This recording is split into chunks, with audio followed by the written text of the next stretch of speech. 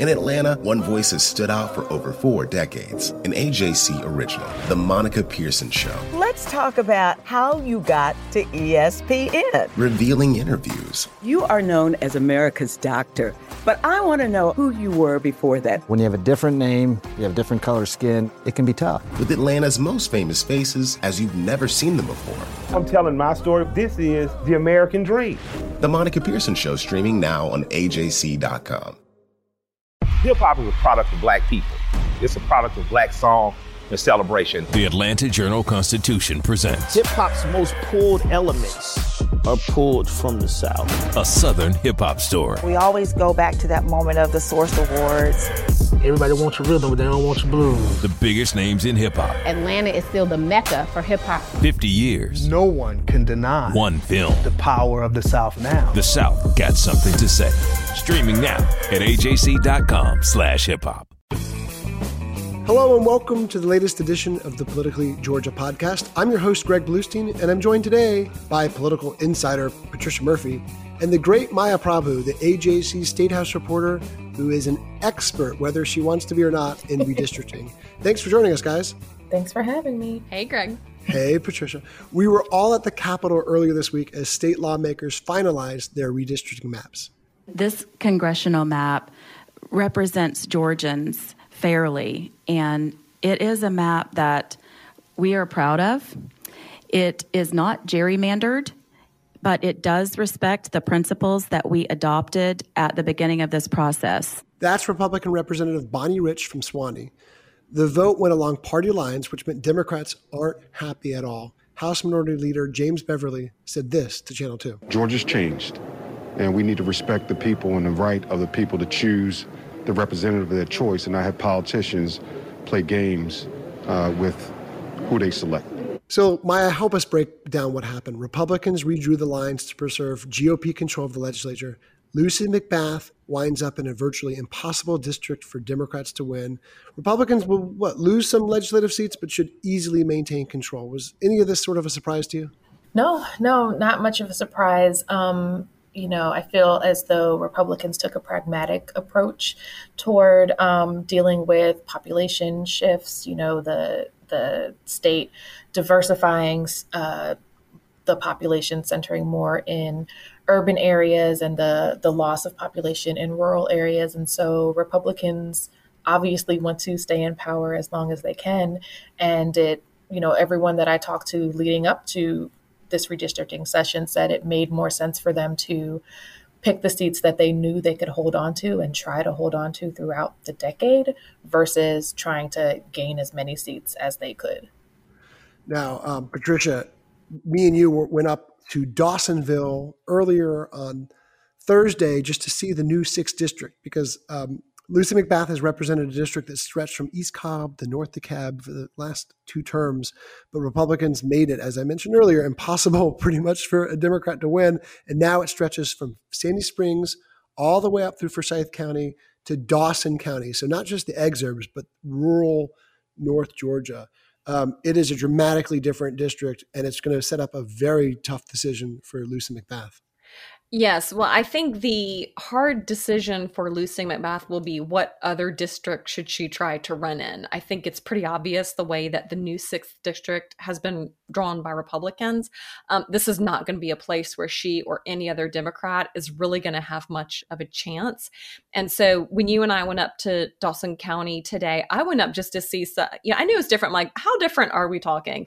Donald Trump won 85% of the vote in Dawson County. Like, it's not even kind of close. It is just unbelievably conservative.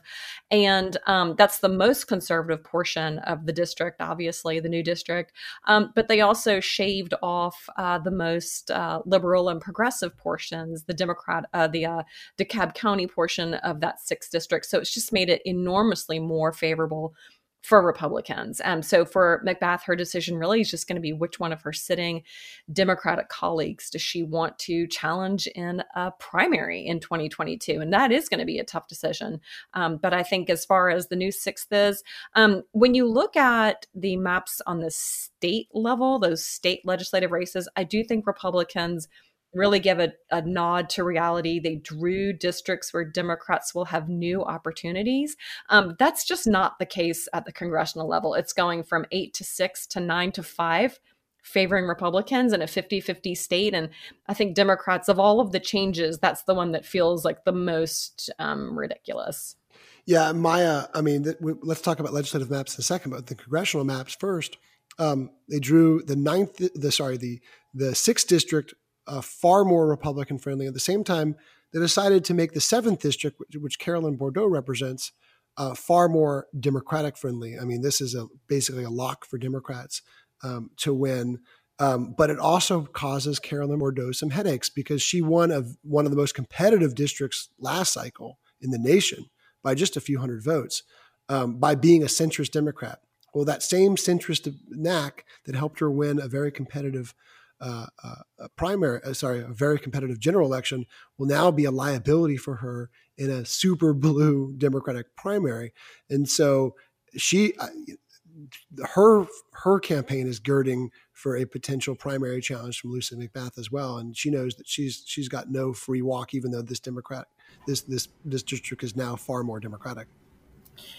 Yeah, she's made a name for herself, I would say even nationally, as being a centrist. And a lot of the more progressive Democratic voters were, if I'm remembering correctly, kind of shifted out of what is currently Lucy McBath's district and over into Carolyn Bourdeaux's district.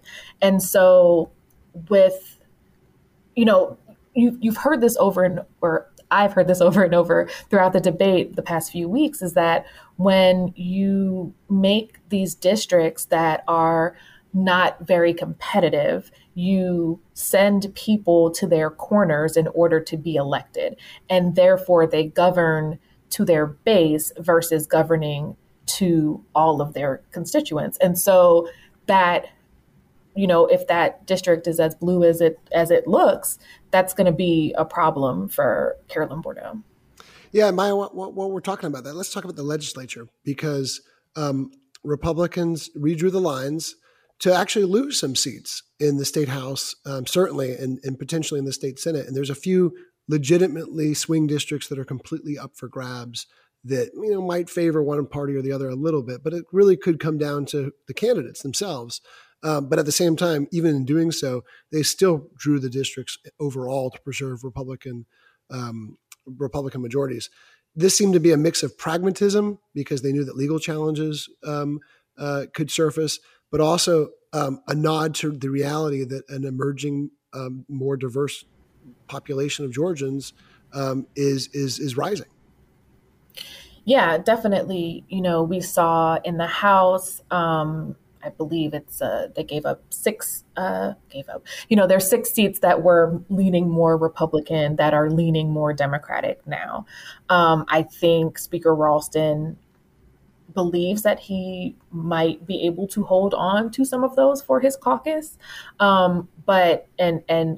know that he's willing to raise the money and spend the money necessary to keep people in his caucus. That's on that House side. In the Senate side, they kind of did a little bit of a flip-flop. They added 2 districts that seem to be, they moved them out of rural parts of the state where they're losing residents and where also the senators who are currently in those seats are running for statewide races and won't be coming back, into Metro Atlanta, which, seemingly should be more Democrat friendly. But then they took a district that has been Democratic for the past 2 election cycles and made it took it from a majority minority district and made it a majority white district that the woman who is in there right now, Senator Michelle Au, is a Chinese American and the first Asian American woman to serve in the Senate. And a lot of people brought up the fact that it seems as though the Republican majority, Republican leadership were kind of targeting this Asian American woman in the Senate who just got elected last year. Yeah, Patricia, let's be honest. She is a rising star, right? She's already made a name for herself as one of the leading health experts. She's a physician. She already has a prominent social media following. But at the same time, when Republicans are looking at some, potentially ripe territory for the taking, they're looking at sort of that area around North Fulton, Gwinnett County. So maybe some Republican leaders felt like it was a twofer. They could try to make it they could try to knock off a Republican nemesis while flipping that district. Yeah, I'd heard the suggestion that maybe Senator Al was being targeted because she's a woman and it would be easier to beat her. And I think really the opposite is true. She is incredibly sharp. I mean, she hands it to the Republicans during floor debate. She is a really tough questioner, very aggressive questioner during committee hearings. Mm-hmm. And she's just a really formidable opponent, even inside the legislature. And so I think if there was a single person that they could have made life a little bit more difficult for, I think Michelle Au is really the person that would be the one they would like to sort of take out of the equation for a little bit. Now, history has shown us that even when members are targeted, Republicans have been targeted by Democrats in the past, particularly Newt Gingrich.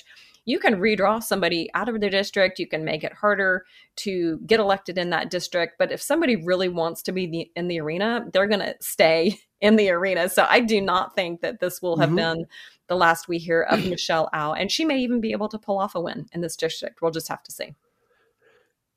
That's a very good point, Maya. I mean, Michelle Au, from all indications, will contest this district. It's not a situation like Lucy McBath where the district is drawn for it to be basically impossible for a Democrat to win. And in Lucy McBath's case, she's also not throwing in the towel. She's making it very clear that she wants to stay in Congress. She's just not saying which seat she'll stay in, which means to me that she is almost certainly going to challenge Carolyn Bourdeaux. But you're also seeing all sorts of shuffling going on. Josh McLaurin, a state representative from the Sandy Springs area, has already kind of raised his hand saying, hey, I'm going to run for this open state Senate seat. Beth Moore on Gwinnett is also raising her hand about a potential state Senate run. So these redistricting also opens doors for some lawmakers from both parties. Yeah, those, like I mentioned, those two new Senate districts give opportunities for Democrats, not just House members, but, Democrats across the Metro Atlanta area who are interested in getting into politics. That's two more Democrats in the Metro Atlanta area than we've had represented before in the Senate.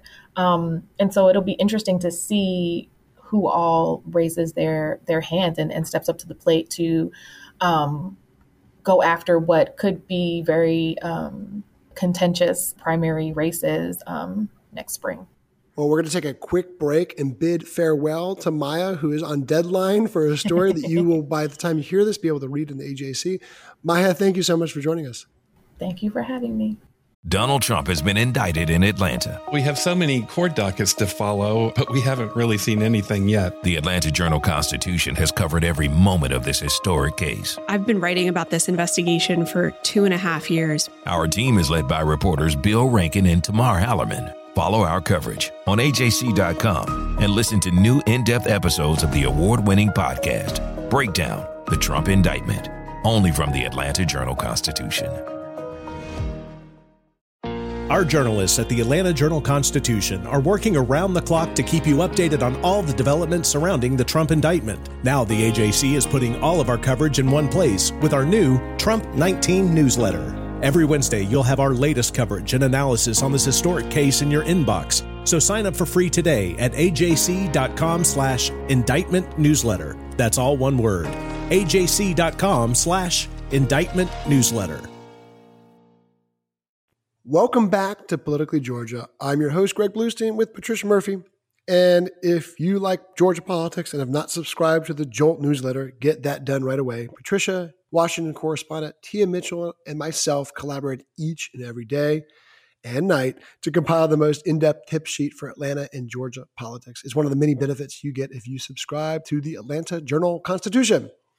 And in the Jolt, we've been writing for weeks that we've been hearing more and more whispers about David Perdue challenging Brian Kemp. I don't think these are whispers anymore. This is what David Perdue told Martha Zoller of WDUN Radio in Gainesville about taking on the sitting governor. Well, Martha, the fact that your phone is blowing up and my phone is blowing up tells us something. We have a divided party in Georgia right now. Forget about me. It's divided.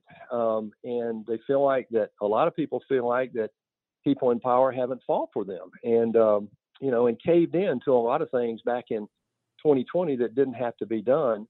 So we have linked to the full interview from WDUN and the Political Insider blog on AJC.com. But Patricia, this to me seemed like a preview of what to expect if David Perdue does enter this race. Yes, we knew that David Perdue was going to be on Martha Zoller's show. We were told he would probably be talking about China and U.S. policy toward China and any other news of the day. What could that be? But then by the end of that interview, my goodness, he sounded like a primary candidate to me. I mean, and he also sounded like a totally revamped 2.0 David Perdue, someone very aggressive, very far to the right, very Trumpy almost. And it really sounded like kind of the contours of a primary challenge against Brian Kemp. Yeah, he went on to say that Republican leaders, he didn't mention Brian Kemp's name, but it was very implicit that he was talking about Brian Kemp, had caved to Democrats in the 2020 election.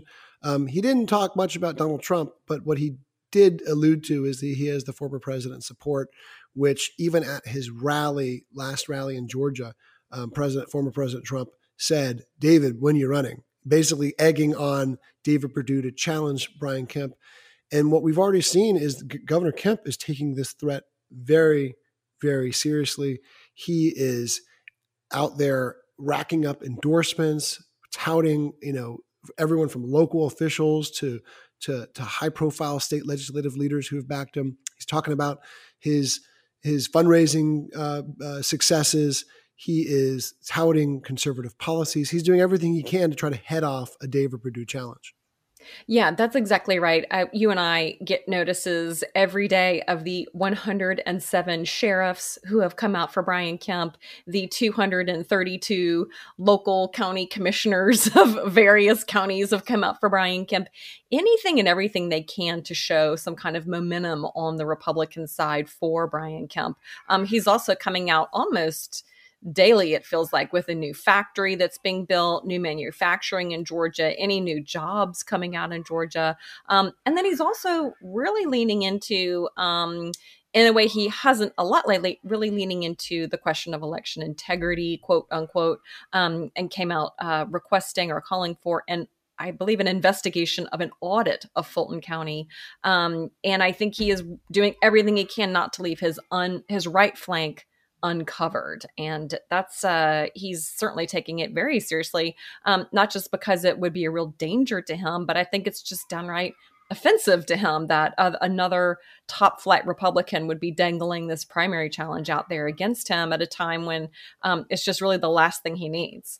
Yeah, and I'm glad you mentioned that because his campaign has said on the record they view it as a betrayal if David Perdue were to run. Perdue endorsed him in 2018, has said all sorts of nice things about him going into the 2021 cycle, this past year, and things kind of hit ahead, fell apart between those two men in the run-up to the 2021 runoffs, where Donald Trump started increasingly attacking Brian Kemp, and David Perdue kept on increasingly keeping Brian Kemp at arm's length. And, we saw firsthand how the battle lines are already being drawn. Patricia, you tweeted a quote from David Perdue above an article about that WDUN interview. And Jeff Duncan responded in kind, basically saying that if you focus on Donald Trump and his lies about election fraud, you get Democratic victories. Well, David Perdue responded to that in a pretty scathing manner.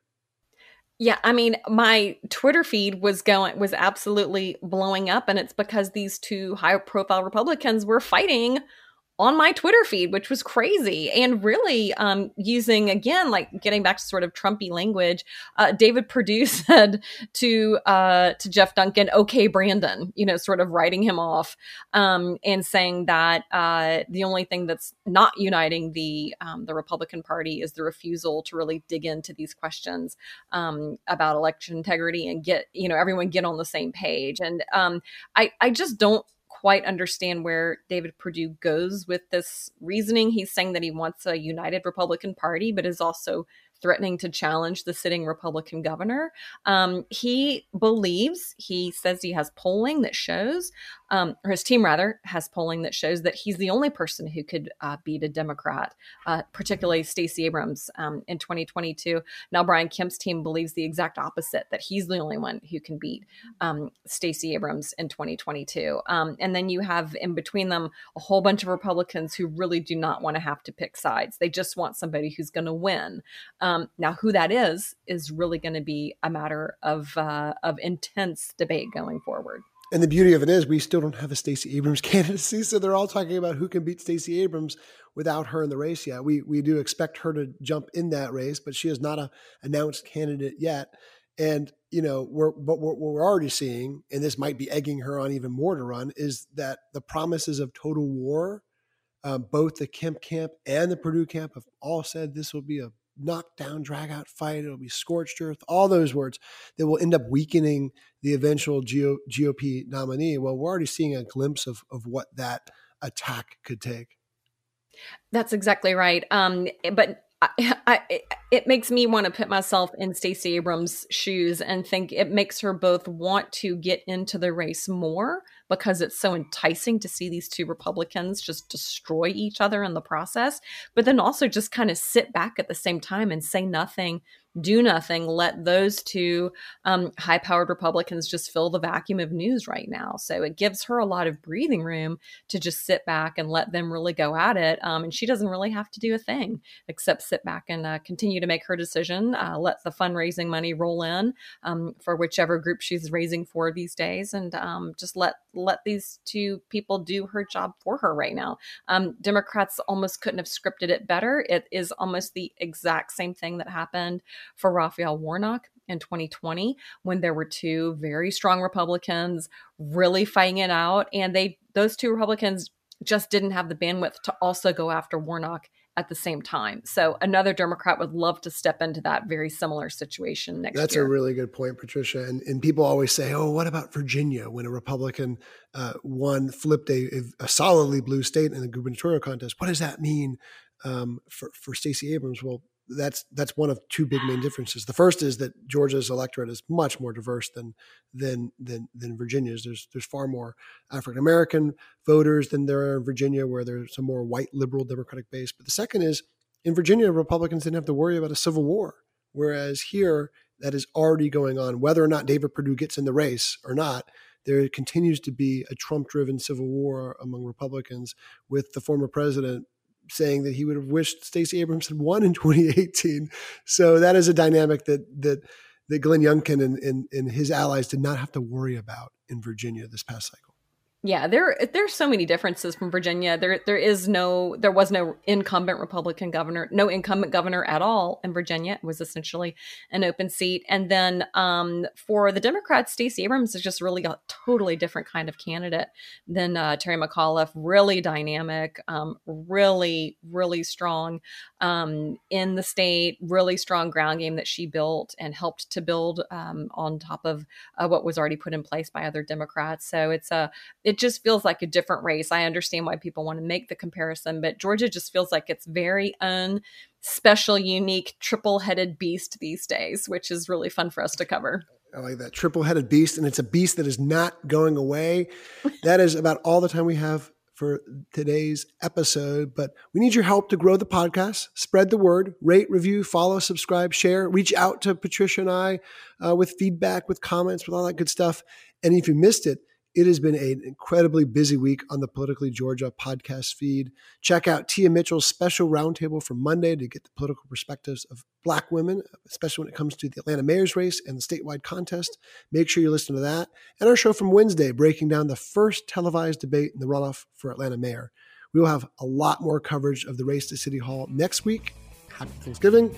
So we are not shutting down for the holiday because politics in Georgia never rests. Patricia, thank you so much for joining us.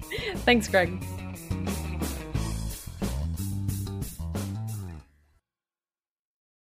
I'm Ernie Suggs, race and culture reporter for the Atlanta Journal-Constitution. And I'm Nedra Ravone, lifestyle columnist. Atlanta has been known as the Black Mecca for so many years, but that means something different to everybody. It means everything to me. I've been living here for 24 years, and I am still amazed at how rich the city's Black culture continues to grow. Every day I wake up, I learn something new. Well, you all can learn something new by subscribing to the Atlanta Journal-Constitution's new newsletter called Unapologetically ATL. It's all about the people, the events, and the entertainment happening in Metro Atlanta that Black people might want to know about. Like historically Black colleges and universities. Atlanta's thriving art scene. And the city's growing neighborhoods. Wherever you live, we want to hear from you. We want to hear what issues are important to you. So subscribe today at www.ajc.com/unapologeticallyATL. Only from the Atlanta Journal-Constitution.